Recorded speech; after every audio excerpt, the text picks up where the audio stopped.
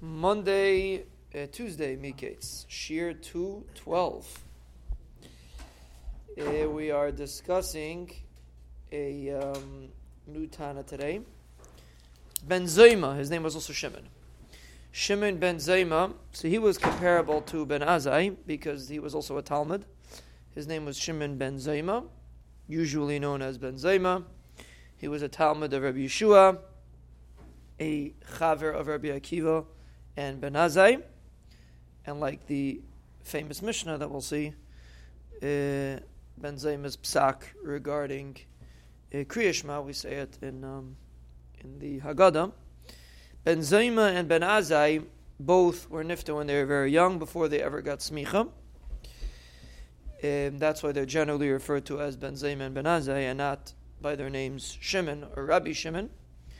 And therefore, when the Gemara says the people that discuss cholkim lefnei chachamim, people that discuss with the chachamim, the Gemara says that's referring to the Talmidim Ben Zayma and Ben Azai, because they never reached Zikna.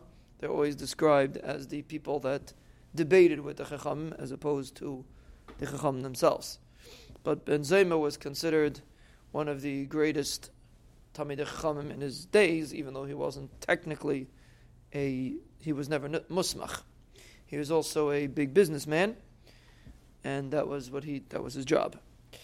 The Gemara says that he was able to. There was a complicated halacha in Hilchos Nazirus, and there was a machlokes between Rabbi Yeshua. The Chacham were struggling. They had to paskin in a certain situation in Nazir, and Ben Zayma, they accepted Ben Zayma's psak versus Rabbi Yeshua's psak, even though Ben Zayma was the Talmud. And the Gemara says Ben Zayma said a memra, Eizuhu Chacham Halimid Mikal Adam. That was one of Ben Zayma's memras. Person that is able to learn from anybody is someone that is zeicha to be a Chacham.